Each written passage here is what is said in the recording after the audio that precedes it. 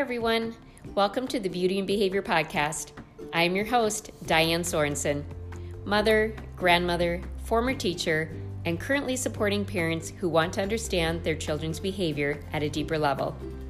This is where we talk about changing our perception and limiting beliefs around behavior to a more conscious approach to understanding ourselves, each other, and our most vulnerable population, our children.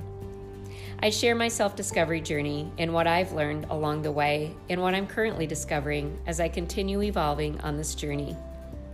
My hope is that as we become more conscious of how we show up for ourselves, our children, and others, that we'll discover the beauty that lies within us all. So I hope you enjoy today's show.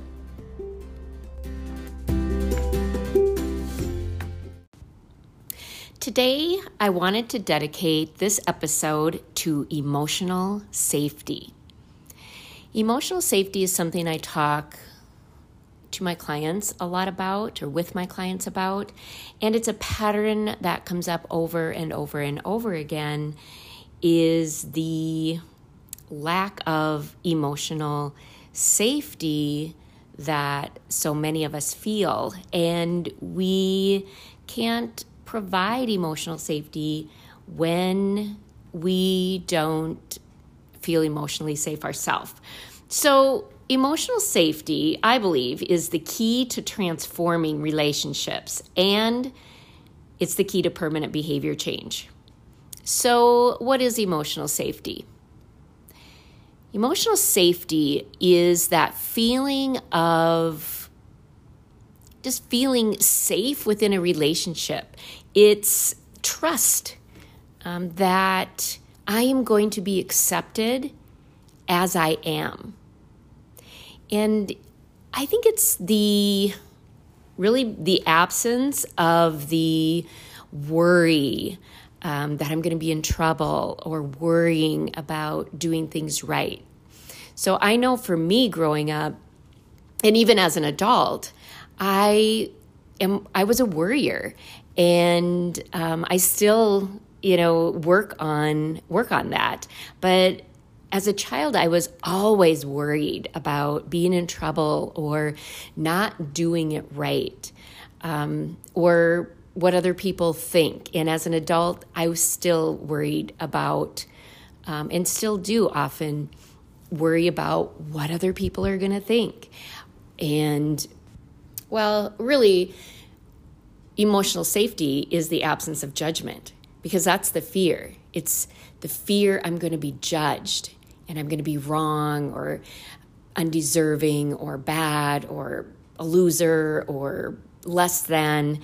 And so emotional safety really is the feeling of I can be who I am and still be accepted and feel a sense that I belong, rather than who do I have to be to fit in here. So without emotional safety, we're left with the anxiousness of who do I have to be? How do I have to be? I have to sound perfect, act perfect, look perfect, and it is the breeding ground for perfectionism. Perfectionism is the pinnacle of not feeling emotionally safe. People-pleasing, approval-seeking, these are all coping skills that we adapt because we don't feel emotionally safe. We adapt these coping skills to bring some control and safety to our lives. And so that's why also we are so addicted to control to feel safe. And the problem with control is that it creates more fear,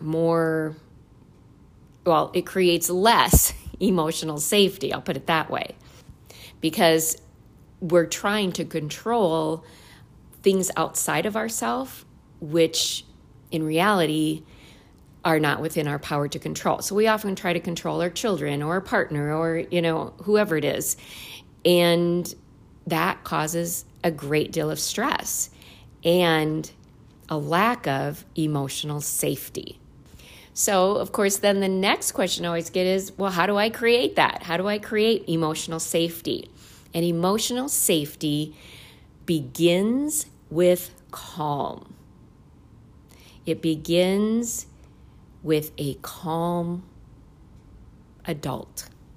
It begins with creating calm internally, on the inside.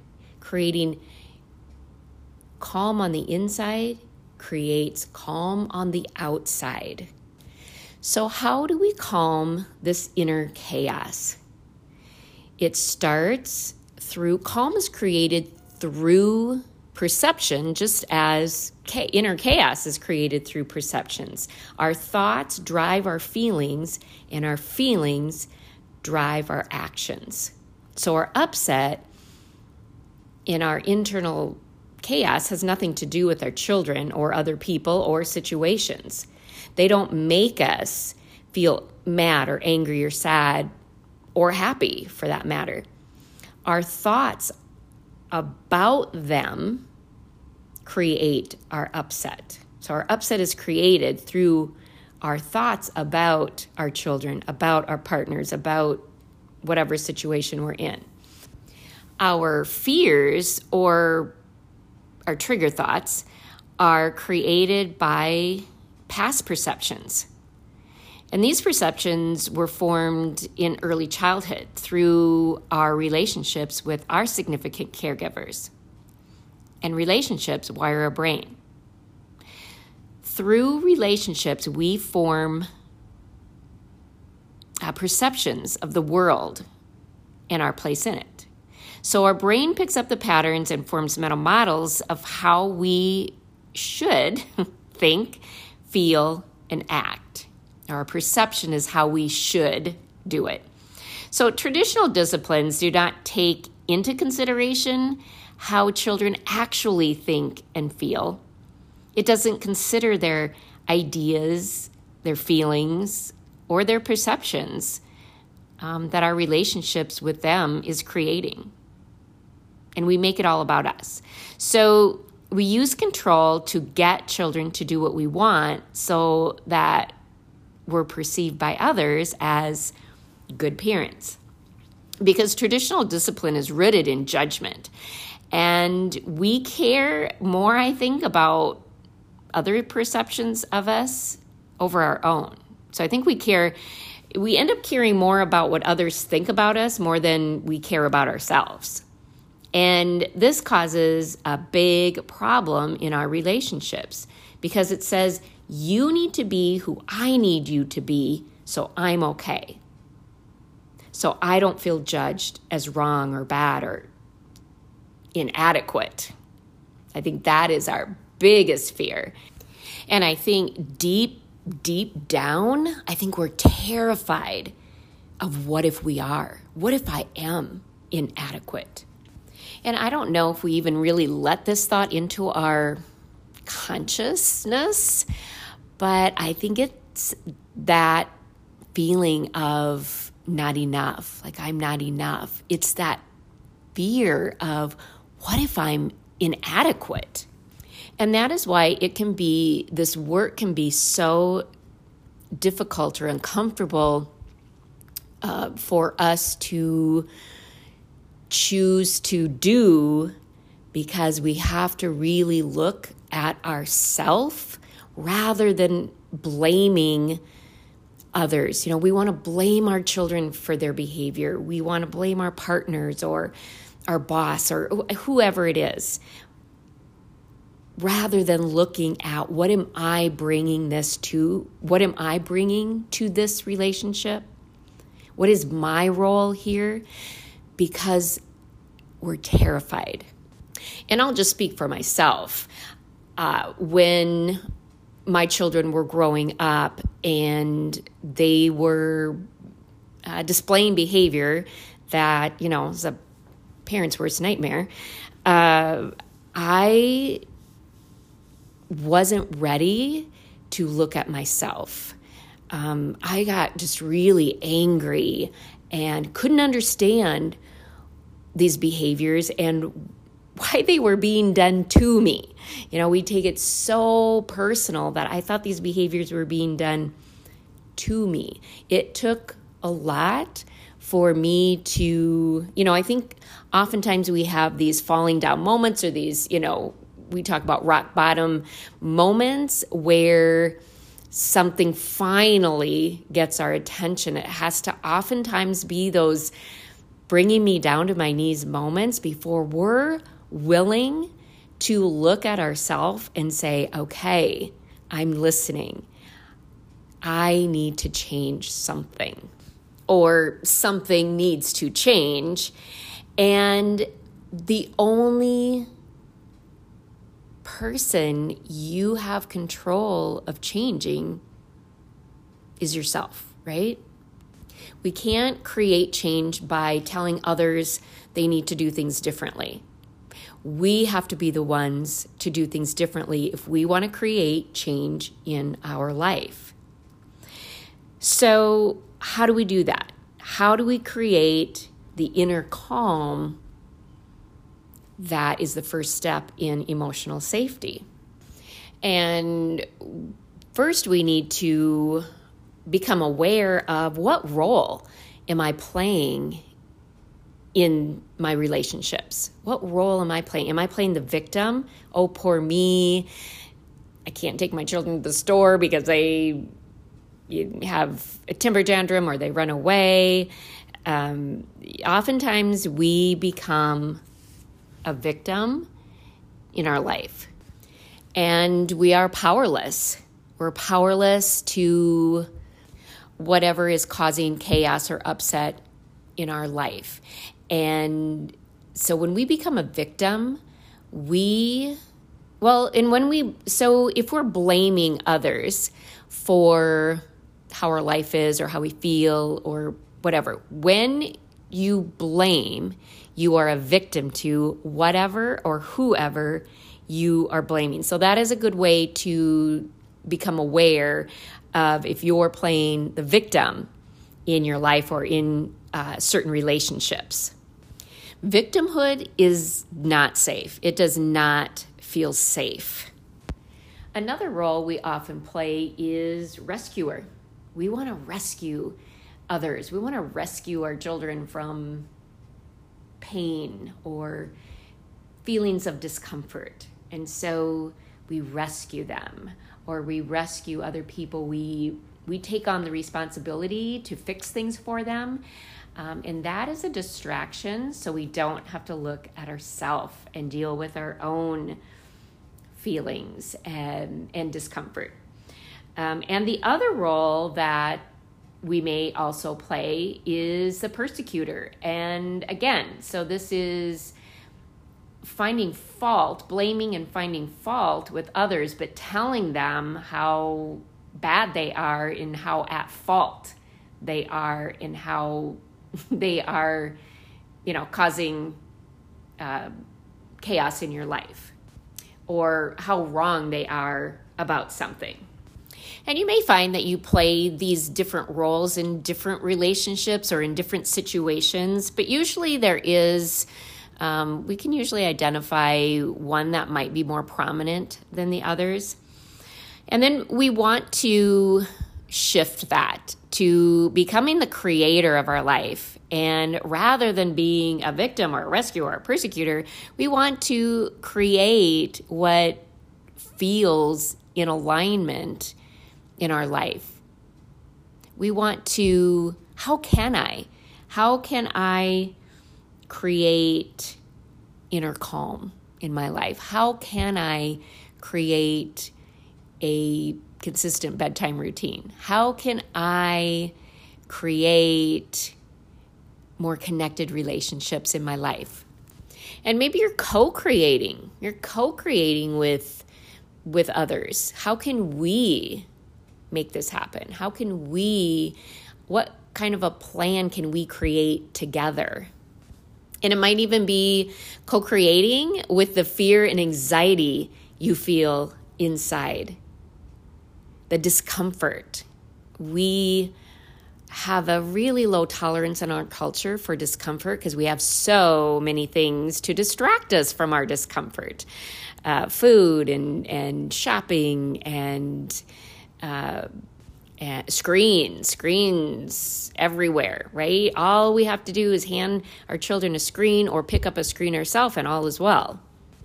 So co-creating with your anxiety or your discomfort, and it might feel uncomfortable, but pushing through that, moving through that in order to create a better life or the life you want to live. And I say this because change is uncomfortable. Whenever we are creating change in our life, our brain says, no, no. I do not see the pattern here, and therefore this is dangerous. And so, we have to co-create with that, and at times we have to be able to push through that because we're actually rewiring our brain. And it takes awareness and it takes strategies and it takes tools to be able to do that. We can't just say, okay, well, I guess I'm going to go from victim to creator. And it is, that's part of it. But then we do need tools and strategies and practice and support. And so that is what I work with my clients on, to help them through that resistance, to help them through the self-sabotage. But just the awareness is helpful. And there are tools and strategies you can use to heighten your awareness. And one of those things is journaling. Just putting your thoughts on paper. And one of the things that were most helpful for me when I first started journaling, and kind of getting out of that, habit of what I thought of journaling is really what I thought about it was more like a diary, writing down what the things I did that day. And that's not the journaling I'm talking about. It's really talking about moving the thoughts and beliefs that are deep rooted in our subconscious up to the conscious. And journaling is helpful in that, and it raises awareness. And so one of the things that really helped me was just to set a timer for, start out with even a few minutes, and go to 5 minutes, then 10 minutes, up to 20 minutes, and just free write, just write.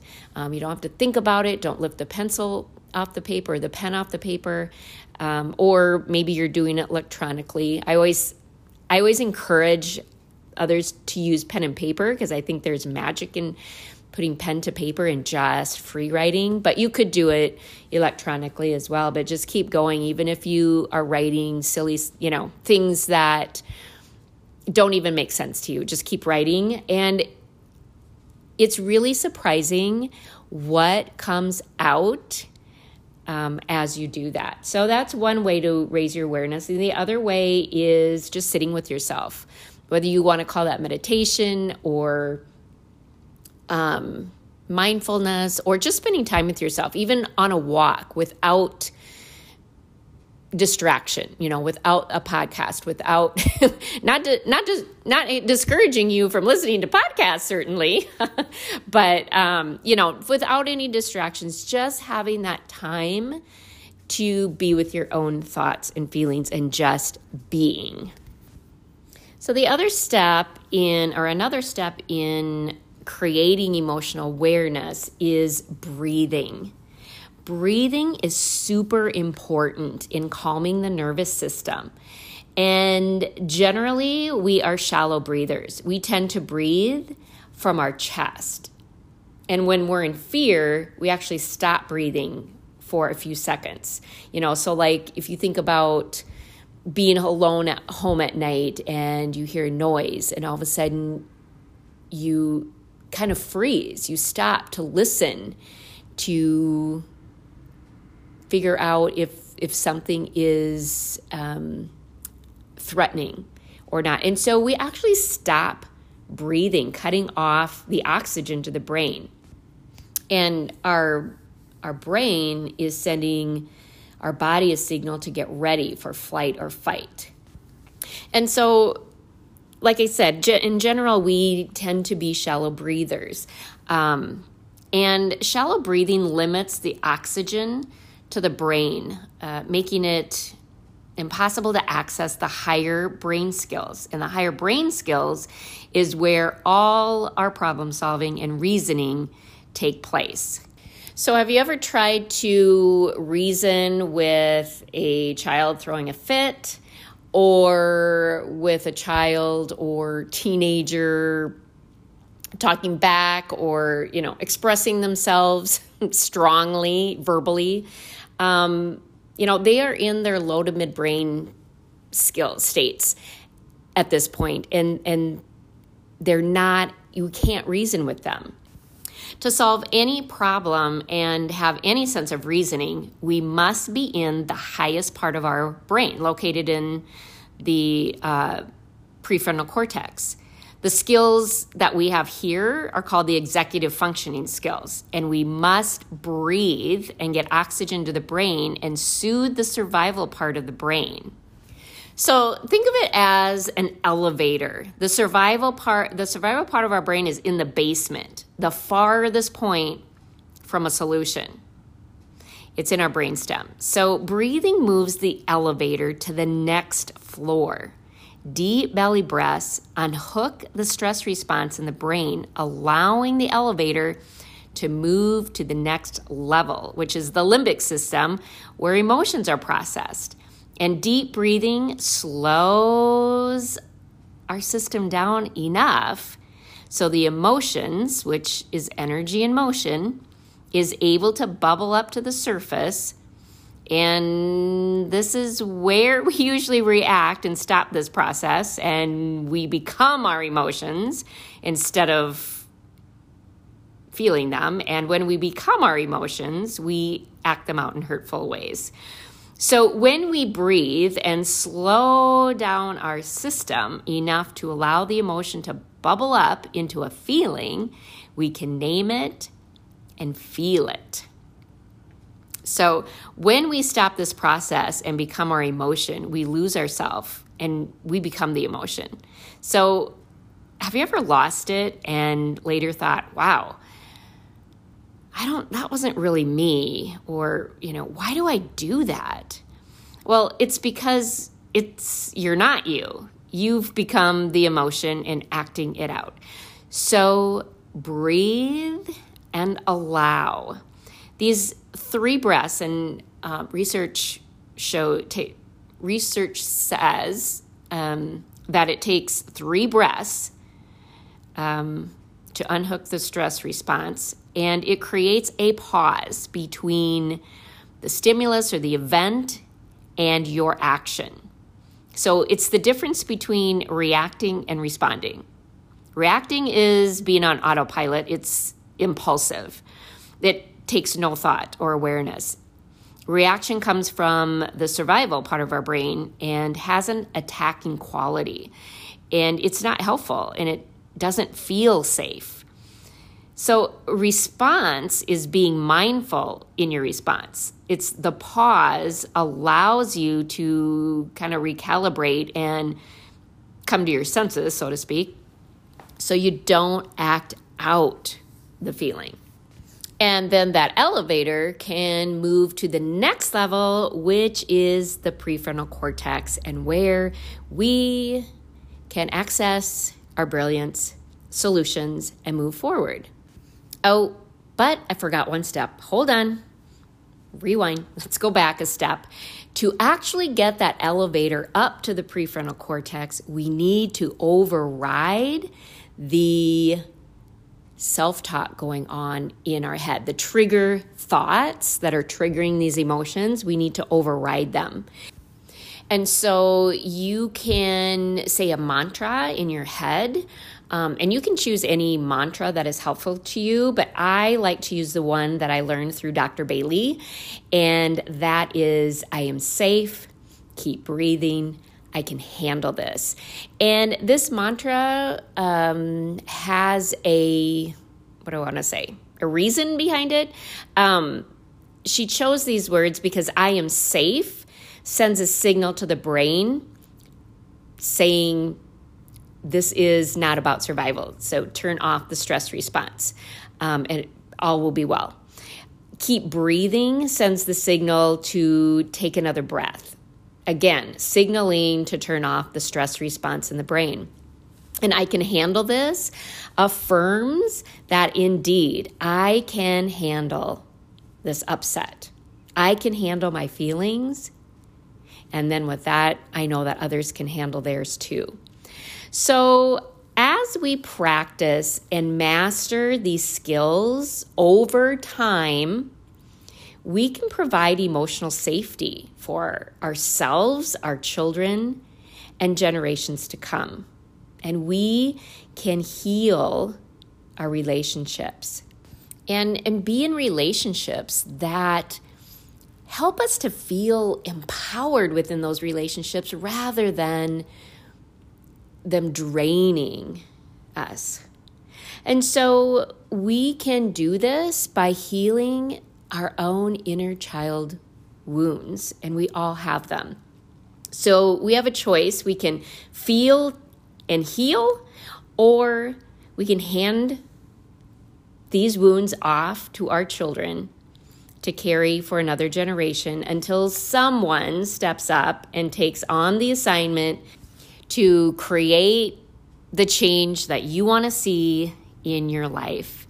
And when you choose to take on that assignment and do this work, you become the leader of your life, the leader in your home, and you give your children and the next generations a gift of unconditional love.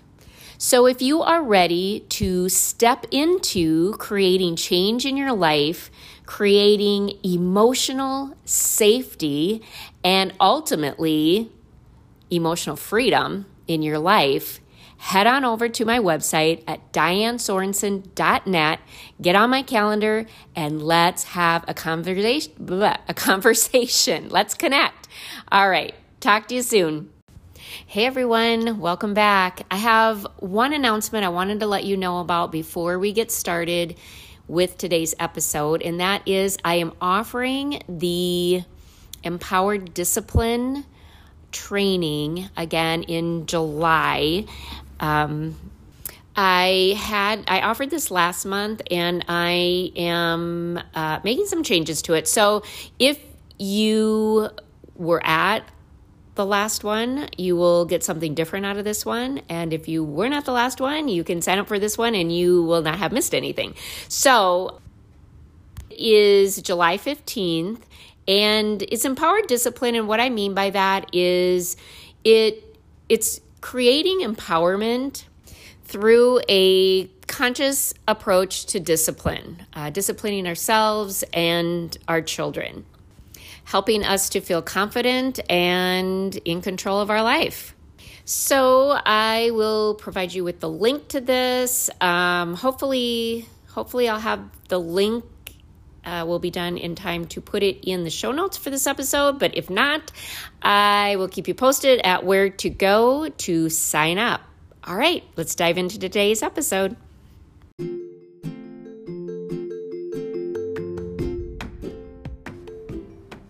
Thank you for tuning into the Beauty and Behavior Podcast. I hope you enjoyed today's show. I'm so very grateful for all of you who are showing up here with me, because I believe subtle shifts create big impact. How we show up in our life, in our relationships, or our parenting impact our life, our children's lives, and the world. If you're ready to brave the wilderness of your beautiful soul, live life from the inside out, and create the life you want to live, head over to my website at dianesorensen.net and get on my calendar to see if the Beauty and Behavior family is the right fit for you. I got you, and we'll talk again soon.